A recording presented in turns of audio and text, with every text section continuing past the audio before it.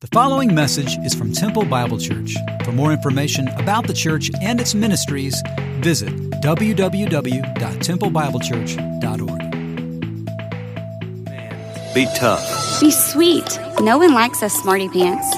Don't be such a sissy. Handle it like a man. You should go on a diet. Play the field. Be sexy, but not too sexy. Show them who's boss. You're a princess. You make the money. Let him take care of you. Pick yourself up. Know your place. Keep your mouth shut. The world tells us who we're supposed to be, but it keeps changing its mind. Throughout time, throughout cultures, we can't decide what makes a man and what makes a woman. The message, the plan, it keeps changing. But what if there was something else? What if there was something better? Something that existed since the beginning. Something untouched by time. Something true and perfect. Imago Dei. For the last 10 weeks, we have journeyed through this concept of the image of God. Somebody just went walking by me there. There we go. And what we have said over and over, week after week, is that the crowning achievement of the creation story is man-made in God's image. And we've seen that when God did that, all mankind created in his image. As a result of that, we respect all life. Life in the womb, life out of the womb, the end of life. And we respect all people regardless of gender, race, ethnicity, socioeconomic, or cultural backgrounds, except for Aggies and Longhorns, we have said week after week. So we're creating an image of God, but something happened. We fell. And when we fell, we've used these two pots that you see on the stage week after week. They'll go away after this week. We're going to make a segue into a series we're calling Final Scenes, from the end of Mark's Gospel. But we said when we were creating the image of God, we were perfect, but then through the fall of Adam and Eve, we were shattered. We were shattered, but not destroyed. So these pots represent my life, and these pots represent your life. So the image of God in us was shattered, but it wasn't destroyed. And therefore, through Christ, all things can be restored, and we did not have to remain a mess. So we've looked at things like manhood shattered, manhood restored, womanhood shattered, womanhood restored. We looked at singleness. We looked at sexuality. We looked at marriage shattered, marriage restored.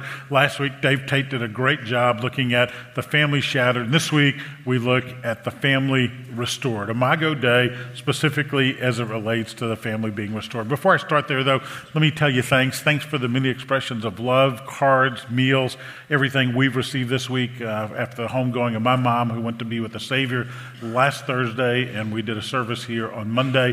I had a dear, sweet, godly mom who loved us well, and we loved her. So thank you for your continued prayers. We appreciate that, and to God be the glory. We're going to talk about that this morning. So let's pray together, then we'll look at the family restored. Father, we're grateful for every day of life you give us, and we pray we'll live it to the max for Jesus. As we look at our families, Father, we recognize some of our families are tattered and shredded. Some of our families are in the midst of being broken. Some of our families, we never dreamed we could live the way we're living to your glory, and we're grateful for it. And a lot of us are somewhere in between those two extremes. So, Father, would you take my thoughts, and especially your word, and use them to your glory on this day, in Christ's name. Amen. Psalm 128, if you have your Bibles or your apps, we're going to start with some other verses, but the ones I won't have on the screen begin in Psalm 128. So your Bibles or your apps, Psalm 128, we'll get there eventually in the first point. If you look up on the screen, maybe this will whet your appetite for a little dessert after lunch today. Someone has said families are like fudge, mostly sweet but filled with a few nuts. Can I get amen out of that? I mean, really. My family, your family, mostly sweet, but we all have a few nuts in it. Somebody else said, shake any family tree, and a few nuts always fall out. And that's really true. George Burns, a comedian, said this: happiness is having a large, loving, caring, close-knit family, especially if they live in another city. George Burns. A man paid a researcher $500 to dig up information on his ancestors, and he paid $5,000 to keep quiet. Their background. There is one famous or infamous DeSalvo in the world. His name was Albert, Uncle Albert we call him. Who knows who Uncle Albert DeSalvo was? Few of you do. Uncle Albert was this guy. He was the Boston Strangler.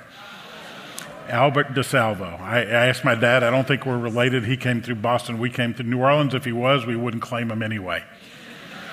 But raped and murdered 13 women, spent his life, and died in prison, actually. So every family has, well, I hope not every family has somebody like him, hopefully, but there are all kinds of issues. I posted on Facebook on Friday. How many of you responded to that? I had over 350 responses to a Facebook post. My question was this. I'm working on Sunday sermon. This is Friday morning. Working on Sunday sermon. What is the first word that comes to your mind when you hear the word family? First word that comes to your mind when you hear the word family. Okay, you got it in your minds? What is it? Scream at me. There you go. I heard them all. Couldn't see any of you guys, but I heard everything you said, okay? We had over 350 responses to that, and before I'll come back to that one, here are the different responses that we had. Love was, I should have done Family Feud. The number one answer for over 150 of you, ding, ding, ding, was love. Over 150 people, first word comes to their mind. After that were all these other words. The number two most popular answer was blessed. Number three was thankful, grateful, something like that. Number four, I'll just categorize as a hot mess. How's that?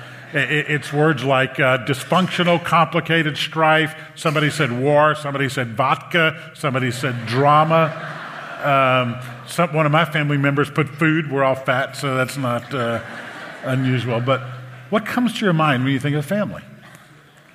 You see, the family, I thought of starting this a whole different way. There's a Snoopy cartoon that says, so you went to a family reunion and didn't enjoy it. Well, so what? Don't feel guilty about it. Just because you're related to people doesn't mean you have to like them.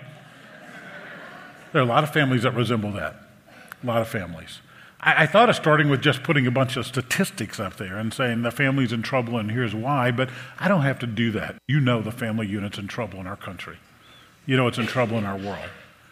The question is, what was God's design for the family, and how do we get back to that design? What was God's divine design, and how can it be restored? The family restored, the Imago Dei and the family. How do we restore? Well, I believe God's design for the family was generational faithfulness. God's design for the family was generational faithfulness. We're going to look at some scriptures, and I hope to prove that point to you. In Deuteronomy chapter 6, we have what's commonly called the Great Shema. The Shema. I'm going to pop it up in a second. Let me tell you why it's called that. In the Hebrew language, the Old Testament's written in Hebrew. The Hebrew word for hear, H-E-A-R, is Shema. And so when you read Hebrews chapter 6, which is the foundational stone of all of Israel's history and their spiritual life, it says this, Hear, O Israel, the Lord our God, the Lord is one. You shall love the Lord your God with all your heart, with all your soul, and all your might. Let's stop right there. You've heard Jesus do that. Jesus was asked by the rich young ruler, what is the greatest commandment? He said this right here, the great Shema, love the Lord your God with all your heart, soul, and mind. And the second is likened to it, love your neighbor as yourself. So when Jesus was asked, what is the number one commandment that we need to hear? It's love.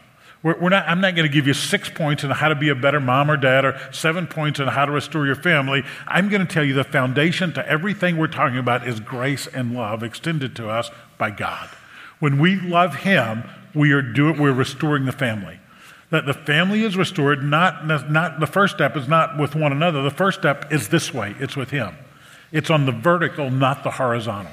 We want to fix the horizontal, but the first thing we have to do is deal with the vertical. We have to deal with our love for God. And so in Israel's history, it says, if you want to know the foundation of how generational faithfulness, and I think it's about generational faithfulness, I'll show it to you. It starts with loving God. Love the Lord your God with all your heart, your soul, and your might. And these words I command you today shall be in your heart. So the words are commanded to you, the word of God, you're to have on your heart. And then he goes on and he says, you shall teach them diligently to your children. Let's stop right there. Whose responsibility is it to teach the children? It's not the Sunday school teacher. It's not the youth pastor. It's not the youth leaders. It's not the singles pastor, the college pastor. We all share that responsibility, but primarily that responsibility is given to you as a parent. You're saying, Pastor Gray, don't lay anything else on me. I mean, our family's so busy right now. I mean, I go to work, they go to school, we go to work, they go to school, we all rendezvous at home, and it's just, it's a marathon. We're trying to get to practices, baseball or soccer or gymnastics or dance or whatever it is your kids do, and I'm chunking Chick-fil-A nuggets to them in the back seat. That's our dinner time together. I mean, how in the world you expect us to do that? Well, there are a number of ways you can do it. One of the things you can do is when you're chunking those nuggets in the back, have them turn off the electronic Ritalin. You put down your phone, don't talk to people, and talk to them about what God has done in your life that day. I mean, it's pretty simple to do that. Have a meal together as a family once in a while. There's a novel idea. I mean, there are opportunities there if we take them. We're no longer in an agrarian society. He said, teach them diligently to your kids. You talk about them when you sit in your house. Talk about them when you walk by the way. Talk about them when you lie down. But when you put those kids to bed, you have the privilege and responsibility to pray with them and pray over them. You look for opportunities where you can talk to them about the things of God and what God has done in your life. And the family restored is a family that lovingly follows after God first and foremost and talks about him in their midst. That's what he's saying here. You shall teach them diligently to your children. When you sit in your house, or when you have time, say, Gary, I'd like to sit in my house. I'm not in my house long enough to sit. It says when you're there, when they're in your presence, maybe your house is your SUV right now, transporting kids everywhere. But the point that is being made in the great Shema is speak openly and continuously about your God. That's the point. When you sit down, when you rise up, when you go to bed, when you lie down, you speak openly of God. Bind these things on your hands. Put them as frontlets between your eyes. Write them on the doorposts of your house and your gates. The Orthodox Jews take this so literally that they have phylacteries. They have, if you see the Orthodox Jews, the guys with the long beards and the long black and coats, etc., who are at the Wailing Wall going back and forth, they have phylacteries that contains a copy of either the Torah, the first 5 books of the Bible, or just the 10 Commandments. They'll have them wrapped around their hand. They'll have a mezuzah. What's it called, a mezuzah on the door of their house when they walk in, because they're taking the great Shema literally. The point of it is always be talking about the things that God has done. Speak openly about your God. Speak openly with your family about what's happening. The point of it is God said the truth about who I am is to be passed down through the generations within the family. Don't miss it. You shall teach them diligently to your children. Generational faithfulness. You teaching your sons and daughters, modeling to your sons and daughters the things that God is about. You initiate prayer at bedtimes. You initiate prayer over meals. You pray with your wife, guys, when you go to bed at night. You take her hand. Some of you just need to do that tonight. You don't do it at all. Thank God for today and pray for the next day. Simple things. Speaking openly, publicly, not embarrassingly, not obnoxiously about your God. And by the way, this is a team effort. Bev and I, when our kids were home, we tag teamed on this. Many times she would lead, sometimes I would lead, many times I would lead, sometimes she would lead. It didn't matter. We wanted to make sure that this was pulsed into our kids their whole life. But don't make a mistake. Children are more likely to do what we do than to do what we say. Let me repeat that. The next generation is more likely to do what we do than to do what we say. And so train up a child in the way he should go, as Proverbs says, but make sure what? You go that way first. Train up a child in the way he should go, but you model that way. You go that way. You be an example of that. You be an example of how that can happen. You remember my story. I've used it a few times before. After the christening of their baby brother, the family was headed back home after the celebration, the great event, and they had dinner together as a family with the extended family. And in the back seat was their 4-year-old son, who was crying and said, "Son, why are you crying? This is a great celebration. We've been with the family all day." He said, "Because at my brother's baptism or christening, the pastor said he wanted us to grow up in a good Christian family, but I want to keep living with you guys."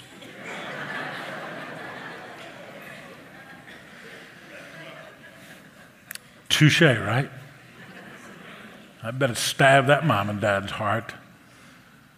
What are you modeling to the next generation? Our house was filled with family this week, as you can imagine. We had 21 people spending the night at our house for 2 or 3 nights, and it was bittersweet for us. We had a ball laughing and crying together. We put a circle together and just shared memories of my mom. And so we laughed and we cried. And Ivor was the youngest of my grandkids. We got 6 grandkids. He's the youngest. He just turned 2. And I was there, and I watched Ivor get up, and he walked over, and he grabbed an iPad, and he sat down, and he does that, and then he hits this, and all of a sudden the movie pops on. 2 years old. Now, I'm not a grandparent that thinks all my grandkids are child prodigies. They're not. They're a mess. I'm going to tell you that. I mean, they're a mess. I could tell you story after story. I mean, they're not the most brilliant. They're great kids. They're average kids. They're good kids. They're good kids. And they're a mess. I mean, our house, you could smell our house before you got to our house last week. I mean, so many diapers and poop all over the place. But anyway, that's a whole nother story. But where was I going with this? Stream of consciousness. You should not go there. We're talking about Ivor. That's what we're talking about. Ivor goes there, and he gets that iPad, 2 years old, does this, hits a thing, movie pops on. How did he learn that? How did he learn that? Well, sometime a little later, I watched his 5-year-old brother. Guess it was his 5-year-old brother. He got that same iPad. They share it, and he goes there, and he does that, and he does that, and it pops on. And no sooner that happened, I watched my son. He grabbed his phone. He sat next to his sons on the couch. He does that. Got a bunch of text messages here. He does that, and he does that, and he starts reading his stuff. Where does my 2-year-old and 5-year-old grandson get that? Well, first of all, they're more technologically savvy than I am at age 62 probably, but they get it because they watch. They watch every move you make. Those little eyes are on you. Kids are more apt to do what you do than to do what you say. And so the way to restore the family is to model to the next generation what you want reproduced. Let me put it this way. Men, if you treat your wife unkindly and you speak back to her and you are rude and mean to her, you're raising a son who's going to do that to his wife and a daughter who's going to expect that from her husband. And ladies, if you disrespect your husband and you nag at him and you shout at him and you're angry with him all the time, you're raising a daughter who's going to do that to her husband, and you're raising a son who's going to be emasculated like your husband is, but he's going to marry a woman just like that. And none of us want to be that person. And so he says, you go and you teach and you model that before them. We need to be like Joshua. Joshua said this. He said, if it's evil in your eyes to serve the Lord, choose this day whom you will serve. And at the end of it, let's read from that last period, the last two lines, read aloud. But as for me and my house, we will serve the Lord. Some of you have that on plaques in your homes. You've got all kinds of things. You've got more things in your house that say that. As for me and my house, we're going to serve the Lord. Let me encourage you not to just make that a statement on the wall or on some little plaque on your desk, but make sure you live your life that way. Amen? I mean, we want to model the way. We want to go the way. We want to be examples of that to the next generation. The way to restore the family is through generational faithfulness, and generational faithfulness comes as we teach and as we model. Now, Psalm 128 you have in your hands. In Psalm 128, it's called a Psalm of Ascent. You know why it's called a Psalm of Ascent? Because when you go to Jerusalem, you literally ascend. In fact, in the bulletin it says, Bev and I are leading a tour next year. If you want to come, there's information on when to join us for a meeting to find out about it.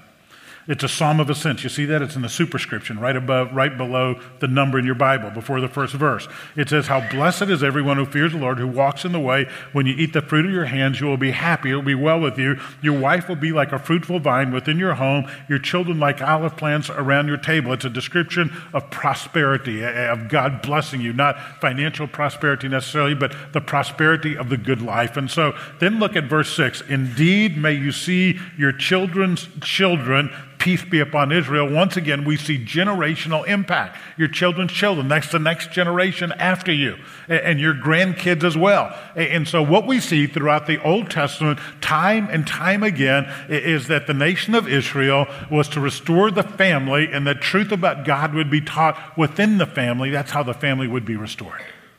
It was shattered. It fell, just like everything else, but it's built back together through generational faithfulness. As I was doing Mom's funeral on Monday, we had a great celebration here. And bittersweet. We shed tears as well. Still doing that.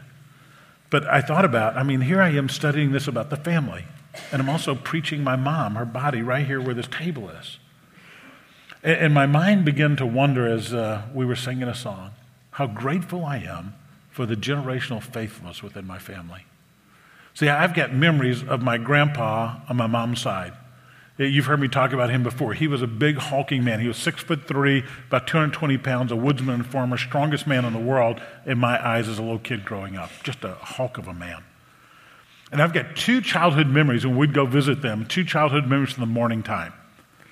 The first was when you awoke, you smelled something. And what you smelled was my grandma making homemade biscuits and frying bacon. And I'm going to tell you, that's the greatest smell in the whole world. Oh my gosh, as a little short, fat, bald, chubby kid, I couldn't wait to get out of bed. I couldn't wait to get out of bed and run to that table. And when we ran to that table back there, I've got my second childhood memory, my godly grandpa. My grandpa had a third-grade education. He had a big farm. He was successful, but he had a third-grade education. He had a third-grade education because his dad was also a woodsman and a farmer. He had people working for him. One day he had to fire one of the men working for him. The next day that man came back and poisoned the camp water. So my grandpa's dad, my great-grandfather, and my grandpa's oldest brother were murdered by this man and poisoned by this man. They died. My grandpa's in third grade. He was able to finish third grade, but then he had to quit and start working in the fields. My second memory of my grandpa, third grade education. Sitting on that back porch, Grandma's getting the biscuits and bacon ready. Grandpa has a big, floppy, black-binded King James Bible in his lap. Big old man. Third grade education. I've got a master's degree from Dallas Seminary. I can read Greek and Hebrew, and I can't read the King James Version of the Bible. But here was my grandpa reading God's Word every morning before he went out in the fields to work. And that's why, to the next generation, my mama, she met Christ. I told the story at her funeral. When she was 13, she walked the aisle, she says. She gave us her testimony many times, but just in the last 2 weeks, I said, Mom, remind me. I mean, you're headed to glory. Mama, remind me. She said, I walked the aisle at age 13. I waited. I was saved before that, but I walked the aisle because at our church in the country where she was, a little small church in central Louisiana, when you walk the aisle, you got baptized pretty quickly after that. My mom hates the water. She's scared to death of the water. And she said, I didn't want to get baptized in that murky, muddy bayou, so I waited till I was 13 to walk the aisle. And she saw her dad. And I saw my mom. I was a 5-year-old kid on my knees at my bed with my mama accepting Christ. Generational faithfulness. Generational faithfulness. And it's a blessing to see. Some of you don't have that. Some of you are first-generation believers in your family. You didn't have a mom or dad who knew Christ or grandparents that knew Christ. You're first generation. I want to encourage you. How many of you are first-generation believers out there? You're the first. Raise them high. Keep them high. Look at this. Man, a bunch of you. To God be the glory, great things he's doing. You can start, you have started, and you can continue generational faithfulness in your family. One day, somebody may say about you what I just said about my grandparents. My grandma's a strong believer as well, that's where it started, right there. With you that just raised your hand. What a blessing. So when I look at what's happening here, I see generational faithfulness. But there's a problem. The problem is this, something happened. By the way, Bev and I started praying for generational faithfulness in our family a long time ago. She's the first one in her generation. Her parents came to know Christ real late in life, in their 70s. So really, our generation started that. We had been saved a long time. And so we've been praying for that in both of our families. And we've been praying that. I've been praying that since then for you as well. I pray for the flock at TBC every day. We're part of the family. You're going to see that in a second. And I pray for generational faithfulness. Why don't you begin to pray for that in your family? That God would produce within your family generational faithfulness. But there's a problem, generational unfaithfulness. And there are a lot of places I go in the scripture to show it to you, but I'm going to go to Judges chapter 2. I've done this numerous times in the past as well. But before I go to Judges 2, I want to set it up for you. In the book of Judges, it begins with Joshua and those of his generation dying. And we're going to see that in a second. It says a generation died, a generation went to their fathers. Now, I want to remind you that Moses led the nation of Israel out of Egypt through the parted Red Sea to the verge of the promised land, and Moses had to stop. General Joshua took over from Moses. He received the mantle of leadership. He received the baton of blessing. He became the leader of Israel. And Joshua's job was to lead the nation of Israel through the parted Jordan River and into the promised land and conquer all the ites that were there, the Ammonites, Canaanites, Perizzites, Hittites, etc., etc. And when Joshua and his family Joshua and his generation began to die, we read about that in Judges chapter 2. So that's the setup. Think about what Joshua and his generation experienced. Think about what they could have taught their kids. I mean, Joshua and his generation, all those men could have said, hey boys, hey little Levi, let me tell you what Dad did. Dad got to walk around the walls of Jericho, and they came tumbling down one day, and we were a bunch of slaves, but we went in and we saw all these things happening. And Mom could have come and said, hey, little Elizabeth, let me tell you what happened. When we were going to the promised land, God parted the Jordan River, and we walked right through the Jordan River. You're not going to believe what happened. They had all these tremendous things that happened. But here's the commentary on that generation, Judges chapter 2. And all that generation were gathered to their fathers. And there arose another generation after them. That's their sons and daughters who did not know the Lord or the work that the Lord had done in Israel. And so the sons and daughters of Israel did what was evil in the sight of the Lord and served the Baals, and they abandoned the Lord, the God of their fathers, who had brought them out of the land of Egypt. They went after other gods from among the gods of the peoples who were around them and bowed down to them and provoked the Lord to anger. They abandoned the Lord and served these false gods. They did not know the Lord or the work he had done. If you were to look at my Bible, Judges chapter 2, verse 11, you would see on the side of it, it says, saddest verse in the scriptures. How could they not do that?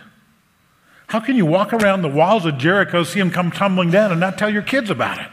How can you walk through a parted river and not say anything to your daughters about it? How can you watch city after fortified city come tumbling down and you beat them and you know it's not on your strength, you're a bunch of slaves, and yet you conquer the promised land? How could you not tell your kids what they did as they sacrificed the eternal on the altar of the temporal? You see, we're the same way. We're fighting Canaanites. We're planting vineyards. We're building houses. That's what they had to do. I mean, they're into the land. We've got all this stuff, all this temporal stuff we have to do. And sometimes we sacrifice the eternal on the altar of the temporal. And if we're going to restore the family, we've got to flip that. We've got to make sure that the eternal trumps the temporal in our homes. We've got to make sure that speaking about eternal trumps everything. We need to be those who talk, who teach, who model, who speak. And that's how the family's restored. I've got to deal with every guy in here. What's my deal, guys? You pass away. I go to interview your family. They don't know your story, your testimony when you came. What am I do to you guys? Yeah, thump you on your dead head. If you're visiting today, you may not want to stick around at TBC. I go to interview your wife and your kids, and they don't know your salvation story. Shame on you. And ladies, same thing for you. 3 times now, I have thumped dead heads. I've done it before God and the whole world. I've walked up to caskets and funeral homes. I don't do it in church. Not that it matters. Why didn't you tell them your story? I mean, the greatest comfort you can give your kids, your spouse, is they know your story and they see it lived out. So here, let me encourage you to do this. I mean, if you haven't done that, would you do that? So, well, you know, me and Gary, I'm not Italian like you. We're not free as a family and can talk like you do and cry like you do. And that's okay. Can you email? Really? Hey guys, I was in church today. Pastor Gary said we need to share our story. I don't know when next time we're going to sit down and be together, but I want you to know if I get hit by a truck tomorrow, Jesus is my Savior. I love him. I honor him. This is when I met him. Have you done that? Have you done it? Every woman in here, every guy in here, every young person in here. Can you imagine if you say, hey, Mom and Dad, I just want to send you an email today. And I want you to know what Christ means to me and who he is in my life and when I met him. Wow. We'd have more tears flowing in the streets of the cities that you're from than you've ever imagined. The problem is you see generational unfaithfulness here because they sacrifice the temporal on the altar of the eternal. They went after these other gods. God established a testimony in Jacob, appointed a law in Israel, commanded our fathers to teach their generation. Here we go, generational faithfulness, that the next generation might know them, children yet to be unborn. He says, the fathers teach the children that the next generation might know them. 3 generations mentioned in Psalm 78. I read this every time we do a baby dedication. That's what we're called to do. Generational unfaithfulness. We're blessed. Both of our kids came to know Christ. They married. They were not unequally yoked. They married fellow believers who are growing in Christ. They're involved in churches. They're involved in small groups. They're leaders in their churches, and we're blessed with that. And this is my verse on parenting. I have no greater joy than this, to see my children walking in truth. We're blessed. God could metastasize this cancer I have, and I can go to glory, and I'm going to die a grateful man. I'm going to die a grateful man not only because of what he's done here, but primarily, honestly, through what he's done in our family. And I say, to God be the glory, great things he's done, because I know 2 things after observing families for 35 years of ministry. There are no guarantees. I've watched godly, faithful parents have prodigal sons and daughters. I've watched it. I've watched some of you love your kids well. I've watched where families have 4 kids, 3 of them walk with Christ, and one of them turns his back on Christ. There are no guarantees. The second thing, I cannot make my adult kids walk with Christ. Can't do it. I can pray and model, pray and model, pray and model. That's it. There are no guarantees. So we live our lives openly, transparently before our kids so that they will see Jesus in us, and hopefully one day they'll be restored. This is a picture in our family, my favorite picture on my phone. Grayson Riggs, 1.5 years ago, sitting in his dad's lap, trusted Christ as a Savior. After he prays, my daughter's there with her phone, and Grayson goes, yes! And every time I see that picture, I may be driving along and you're parked next to me at a red light. I pop that picture up my phone. I go, yes! Thank you, Jesus. And I've got 3 more who aren't old enough to know Christ yet. And I'm praying every day for Emerson and for Case and for Ivor to come to know Christ as Savior. And for the 3 that know him, Hudson, Jackson, and Grayson, the 3 that know him, that they'll be godly men who walk with Christ all the days of life, strong, godly men. And God will protect them from the evils of this world. Every day I pray that. Well, Jim, fast forward to me let's go past that video. I'm not going to use it this hour. Because here's what I want to tell you. The divine design is restored as we live for Christ, but 2 other ways, through the home and through the church. Through the home and through the church. It's restored in the home when we obey passages like Ephesians chapter 6, where it says, children, obey your parents. The word obey does not mean argue, fight with, not listen to. It means what it says. It means to align oneself under. Actually, it says, to listen and do. That's the concept. And then it says, parents, do not provoke your children to anger. This is Ephesians 6, 1-4. Do not provoke your children to anger, but raise them in the nurture and admonition of the Lord. And so as parents, we're to lovingly care for our kids and nurture them in Christ. Right now it's planting season, so we planted a few flowers and planted a tree that somebody gave us in honor of my mama, or had it planted. And I'm out fertilizing, I'm out watering, I'm out doing that. We want these things to bear fruit. That's what we do with our family too. That's what godly parents do with their family. Just like you pamper that plant, that flower, whatever, you fertilize, you weed, you water. That's what we do with our families. That's what godly men and women do. But the other way that the divine design restored is right here in the church. Right in the church. We're a family. Well, Gary, we're a big family. We are a big family. We're Lord's family at TBC. But we're still family. By the way, there are a lot of metaphors that refer to the church. The church is a flock. The church is a body. The church is a lighthouse. The church is not like a family. The church is a family. And so, well, how do you get that, Pastor? Well, I get it from the Scriptures. Jesus once teaches disciples how to pray. He says, when you pray, pray our Father. We all have the same Father. So if we all have the same Father, what does that make us? Brothers and sisters. And so we all have the same Father. That makes us brothers and sisters. The church is not like a family. The church is a family. In fact, it talks about we've been adopted into this family. In Romans chapter 8 or Galatians chapter 4 or Ephesians chapter 1, they all talk about adoption. You didn't receive the spirit of slavery to fall back into fear, but you've received the spirit of adoption as sons. We've all been adopted into this family. Nothing we did to earn it. God our Father chose us, and he adopted us into his family. And so we've been adopted into God's family, the church. And so the church is not a metaphor. The church is an actuality. God is our Father, Jesus is our elder brother, according to Hebrews chapter 2, verse 11, and we are brothers and sisters. And so the scriptures often talk about we're part of the household of God. I could pop up 6 passages that talk about this. Here's just one of them, Ephesians 2:19. So then you're no longer strangers and aliens, but you are fellow citizens with the saints and members of the household of God. Now, the church is a family. Families are a hot mess. They are. The other thing I posted on Facebook was yesterday. I put a question. Your family, hot mess or loving tribe? Which is it? I get some great answers. I mean, go to my Facebook, take a look at my page. The best one was, our family is a hot mess that is a loving tribe. Probably describes most of our families.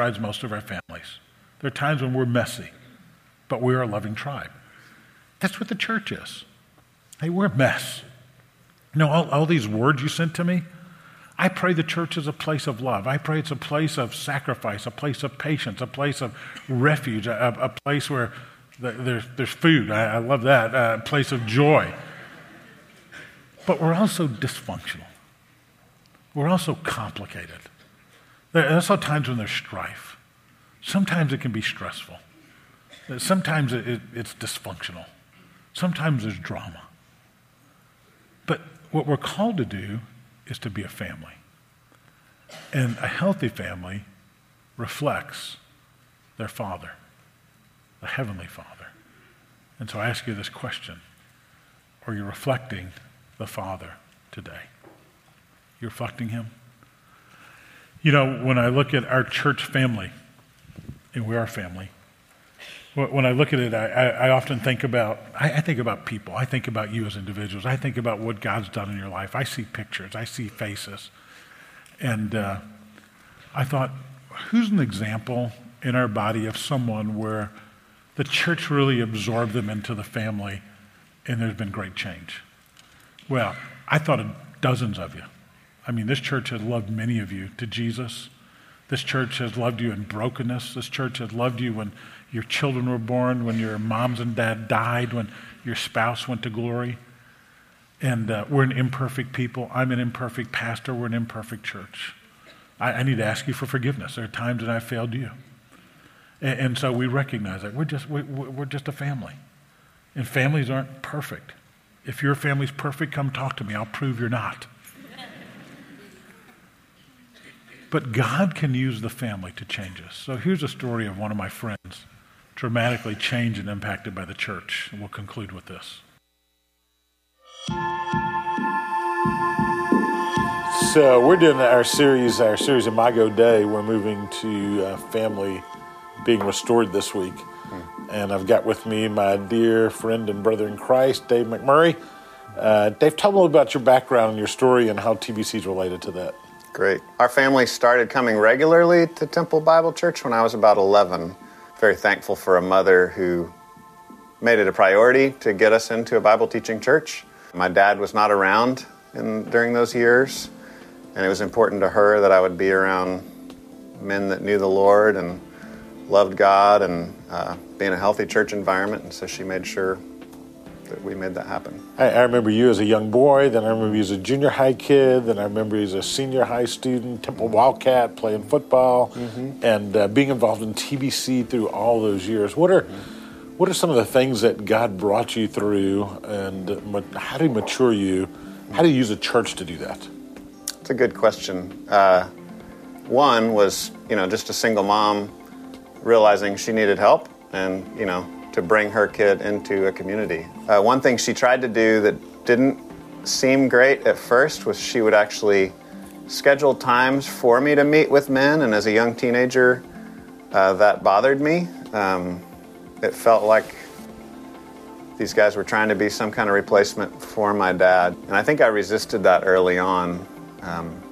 But as God used the Word kind of just the Word being taught consistently. It began to wear me down and make me more open to spiritual things. I think another important element was that I saw the reality of a healthy spiritual life in people. So we're talking about this morning the church as a family, and how when the church comes together, it's the ultimate family. It's a family that God puts together. And really, we're brothers and sisters because we have the same Father, and because of what Christ has done in us, and we've been restored. And so I watched you, then you went off to college, didn't qualify to get an LSU, so you went to A&M, if I remember right. Yes. And great sadness. But God did a work in your life, and as he was doing that work, we just saw the fruit that was being born and invited you to come back and be part of our staff team. Yeah, I mean, so many pieces there. The Lord used a lot of key people, used youth leaders, used godly men in the church to show me what it looks like to walk with Jesus. Got excited about the idea of then training to be a Bible teacher and training to pastor other people well and to equip the saints to do the work of ministry. And so the church helped me pay for seminary, helped me get into seminary. That was a great time. Learned a lot there. Ended up coming back again to Temple Bible Church and got to work with the children and family ministry, which was really exciting because of how the church had been spiritual family for me. That gave me a vision of then helping the church to be spiritual family for kids here in this community. So when we were looking at planting a church in Killeen 10 years ago, 10 and a half years ago now, we just began to pray, who's the right man? Who's the right man that should take the leadership role, should go and plant that church? We had a couple of hundred people almost who were attending TBC from Killeen, and we looked around and said, you're the perfect fit for that. I mean, by that time you had a wife, you had 3 kids, and you had grown in Christ, and it was really encouragement to me and to the leadership here to see the work that God did in your life, taking you from a young boy through the process of maturing all the way through high school, college, seminary days, being on staff, and then launching you into Grace Bible Church in Killeen. Yeah, well, thank you. Thank you for the impact that the church has made. Mothers and fathers who had their own families, but took the time to reach out and encourage me, someone who came from a broken family, who was looking for encouragement, who was looking for a godly influence. And so I'm very thankful.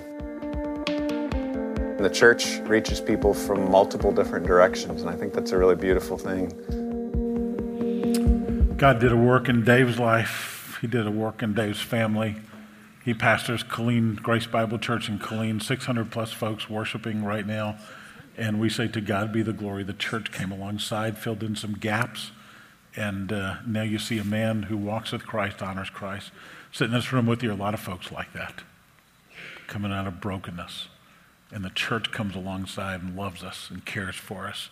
And Jesus picks us up through our brothers and sisters and moves us along to his glory. Amen. Father, we thank you for Imago Dei, the image of God and man. We thank you for these 10 weeks. We thank you for teaching us. We thank you for allowing us to see you in a little different light. We thank you for restoring us even though we've been shattered. Thank you that we're not destroyed. This morning for some of you right now, the morning of confession. You know, either as a husband or a wife, or as a son or a daughter, as a mother or dad, this message for you is one of you need to begin the path of modeling generational faithfulness. You haven't done that. It's not been true of you.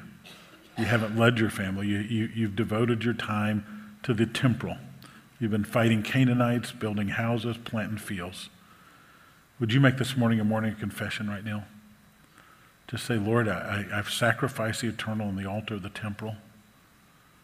And would you ask God to restore your family? Would you ask him to restore you, first of all, to a walk with him, and then to restore your family? And some of us may need to go back and apologize or seek forgiveness because we misstepped in the past, but we don't want that in the present or future. Others of us are filled with bitterness right now. You came from families with maybe an alcoholic mom or dad, or an absentee or abusive mom or dad, or one who just was silent. And you've grown up feeling like you missed out. And you've held on to bitterness and anger. Would you release that at the foot of the cross this morning? Would you just say, Lord, I don't like it. I don't like where I came from, what happened, but I know you're going to use it to your glory. And so I accept it even though I may not like it. And for others of us, we're part of a process. You may be third generation like I am. Maybe longer than that, maybe shorter. We have a whole lot to be thankful for. Godly mamas, godly daddies, godly grandparents, great-grandparents. And you've taken the baton and you're running well. Would you just thank God for that? And ask him to keep you on course so that generations to come, children yet to be born, will know the works of God and who he is. Father, thank you for teaching us all these weeks. In the name of Jesus we pray. Amen. See you next week.